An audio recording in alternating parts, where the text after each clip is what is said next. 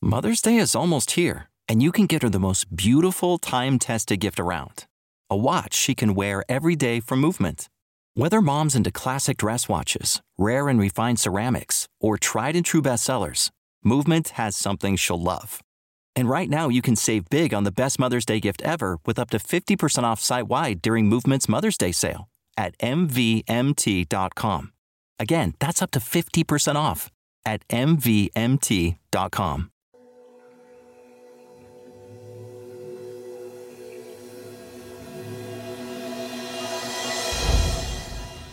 Previously on P1 Gang Adventures. Lagot kuya, hindi yata ako makakapasok. Hindi pwede, hihintayin ako ni Kiko. Natutulog ka kasi kaya hindi na namin sinabi sa'yo. Makitawag ka na lang sa kabilang bahay. Paano kung sitahin ako ni Daddy? Alam mo naman yun. Mula nang gulpuhin ka ni Tandang Ben ayaw na halos tayong palabasin ng bahay. Baka ho kaya pinaiwan ni Miss Puzo ng pinsan ko. Bilis-bilisan mo ang paghakot, Alex. Mahirap na at baka may dumating. Ito siguro ang mga nakatago sa CR na sinasabi ng magkapatid na Gino at Joe. Anong nangyari? Bakit ngayon ka lang? Pambihira ka naman. Hindi ka man lang nakaisip na tumawag. Tama, let's do it.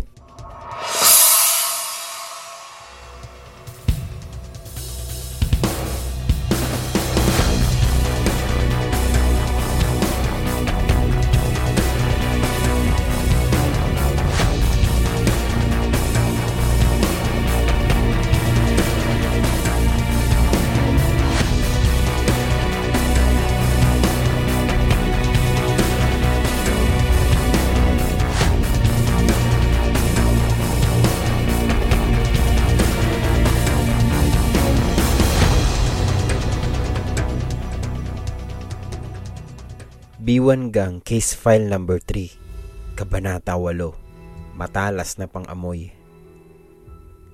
Kausap ni Joe si Bien sa ilalim ng isang puno bago magsimula ang klase. Nakaupo sila sa sementadong bangko. Ikinuwento ni Joe ang nadiskubre ni Kiko tungkol sa kalokohan ni na Miss Puzon. Suot na rin ng dalagita ang isang braille watch na nakuha ni Kiko. Dagdag din iyon sa props niya sa pagpapanggap na bulag. Marunong ka bang gumamit nito? Usisa ni Joe. Umayon si Bien. Oo, may ganyan din kasi ang kaibigan ko. Nakakatuwa nga ang nangyari nung suot niya yung braille watch eh. Bakit? Pinagtawanan siya ng mga kasabay niyang nakasakay sa jeep. Mga mayayabang kasi yung mga teenager. Paano raw siya titingin sa oras bulag siya. Di ipinakita ng kaibigan ko kung paano. Kinapani Bien ang relo sa bisig ni Joe upang ipakita sa dalagita ang gagawin. Pinindot niya ng ganito ang buto na ito para bumukas ang salamin. Saka kinapa niya yung numero at kamay ng relo at buong ningning niyang sinabi ang oras. Di natahimik yung mga mayayabang na teenager. Nakakainis naman? Mataray na wika ni Joe. Bakit kasi may mga taong imbis na maawa sa may disability nakukuha pang tumawa at manginsulto? Ang sarap sa pakin. Ako hindi ko na lang sila pinapansin. Hindi naman kasi lahat ay ganoon. Pares ang barkada nyo. Saka hindi naman awa ang gusto namin mula sa inyong mga walang kapansanan. Pangunawa sa aming kalagayan ang hinihiling namin. Nakangiti at buo ang loob na sabi ni Bien. Hindi nakasagot si Joe ngunit sa kalooban niya ay nakakaramdam siya ng paghanga sa kaharap. Sa totoo lang, kung mabubulag siya, hindi niya alam kung paano bubuhayin ang sarili. Nakangiti lang naman si Bien. Nagsasalita pa si Joe tungkol sa plano ng B1 Gang upang mahuli si na Miss Puzon nang biglang sumenyas ng palihim si Bien. Pinatatahimik nito si Joe. Kung nagtaka si Joe sa kinilos ni Bien, ay napakunot noon na siya nang magsalita si Bien. Oo nga naman, Joy. Dapat hindi ka na nagpumilit na sumama pa sa palengke. Palengke?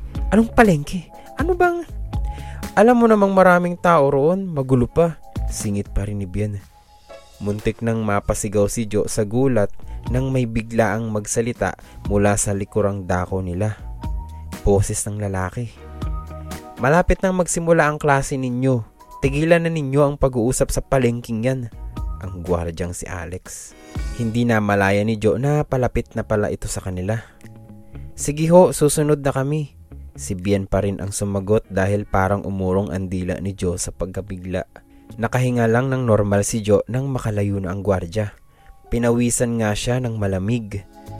Muntik na tayong mabuking ni Alex, sabi niya nang pinupunasan ng bulaklaking panyo ang noo niya. Teka, paano mo na lamang papalapit si Alex? Nagtatakang tanong ni Joe sa kasamang bulag.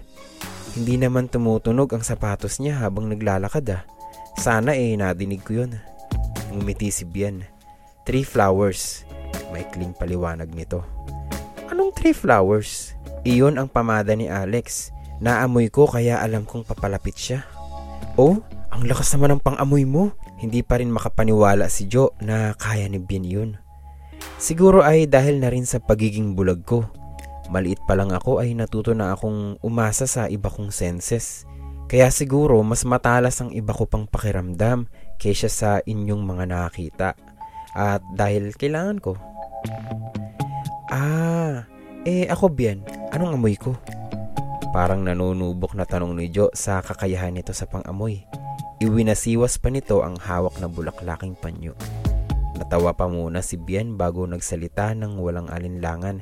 Hindi ko alam ang pangalan ng cologne mo, pero iyon ang naamoy kong ginagamit sa mga bata. Natahimik si Joe. Tama si Bien. Madalas nga siyang kantsawan ng mami niya dahil nagpipilit pa siyang gamitin yung cologne niya nung bata pa siya. Pero baka naman nakatsamba lang to. Nagdududa pa rin siya. Nararamdaman ni Bien ang pag-aalinlangan ni Joe. Nagpatuloy ito sa pagsasalita. Ang amoy naman ng Kuya Gino mo ay parang bagong paligo. Pati damit na suot niya ay parang bagong laba.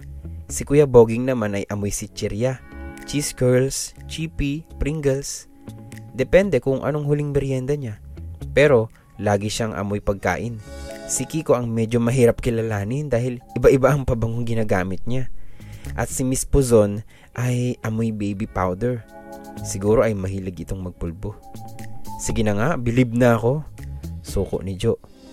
Nagkabungis-ngisan pa ang magkaibigan. Kinapana ni Bien ang kanyang mga gamit na nakapatong sa upuan.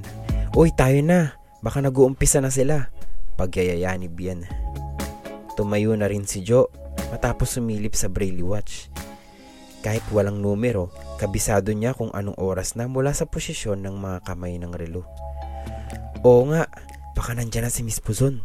Sabay na silang naglakad patungo sa klase. Sana magkaroon din ako ng Braille watch, inggit na sabi ni Bien.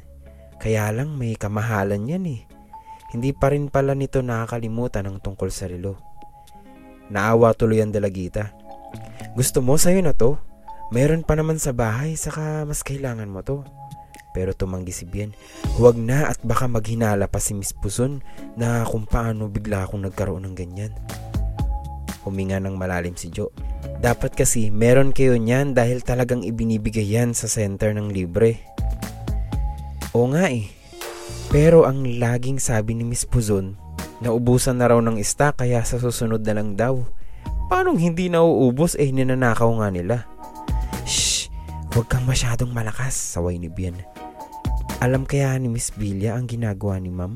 Palagay ko, hindi, sagot ni Joe. Mukha naman siyang kagalang-galang at tapat sa pagtulong sa mga walang paningin. Bumagal ang lakad ni Joe. Alam mo, okay sana si Miss Villa, kaya lang masyado siyang tiwala kay Miss Puzon. Bolera kasi yun eh. Mataray na dagdag pa nito. Ngumisi si Bien. Siguro fighter din ang magulang mo, no?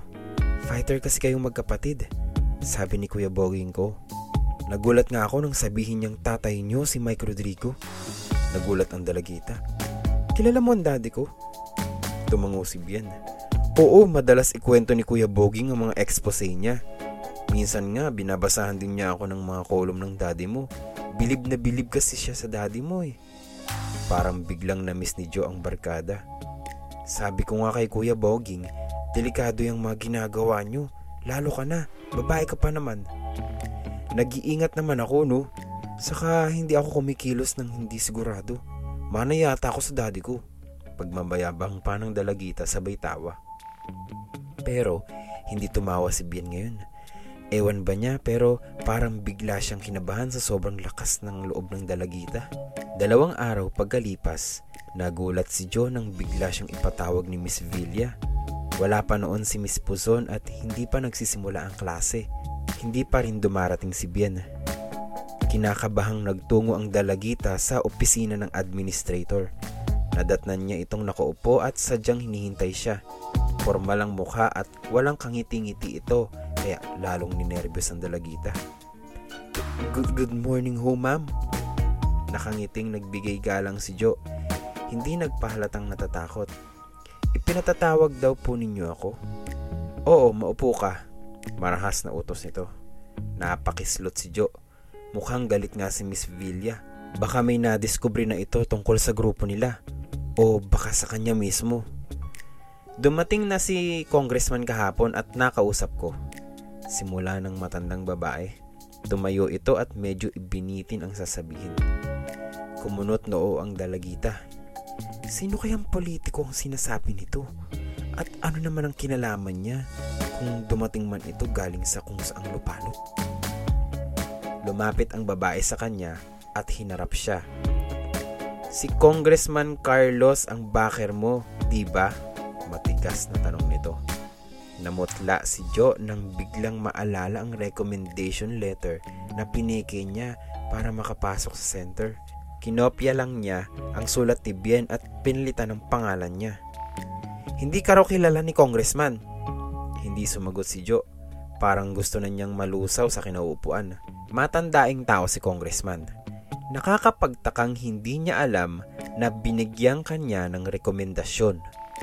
At hindi rin ako magtatakang malaman na hindi ka rin bulag. Napakagatlabi ang dalagita.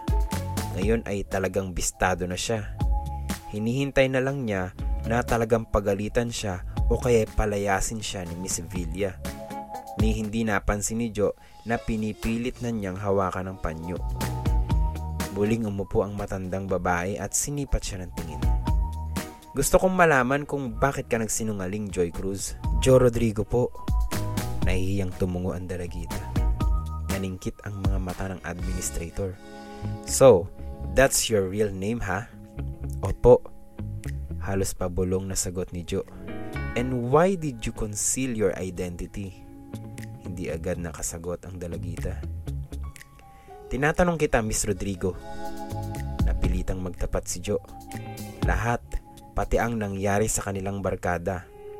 Una, napagbintangang magnanakaw si Boging. Sumunod ang nadiskubre ni Gino na supply sa CR. Pagkatapos ang natuklasan niyang pagnanakaw ni Miss Puzon ng pitaka sa isang estudyante. At ang huli, ang puslita naman ng mga supply sa center na nadiskubre ni Kiko. Si Miss Villa naman ang namutla. Halos hindi makapaniwala sa ipinagtapat ng dalagita. Totoo ba yung mga sinasabi mo? Hindi na makasagot si Joe nang biglang pumasok si Miss Puzon sa opisina. Mahigpit na nalamukos ni Joe ang hawak na panyo. Ngayon ay lalong kinabahan ng dalagita. Hindi niya alam kung kanina pa ito nandoon at nakikinig. Siguradong hindi rin iyon na malaya ni Miss Villa. Dahil mukhang nagitla ito sa mga ipinagtapat niya. Basta nahuli ni Joe na tiningnan siya ng masama ni Miss Puzon.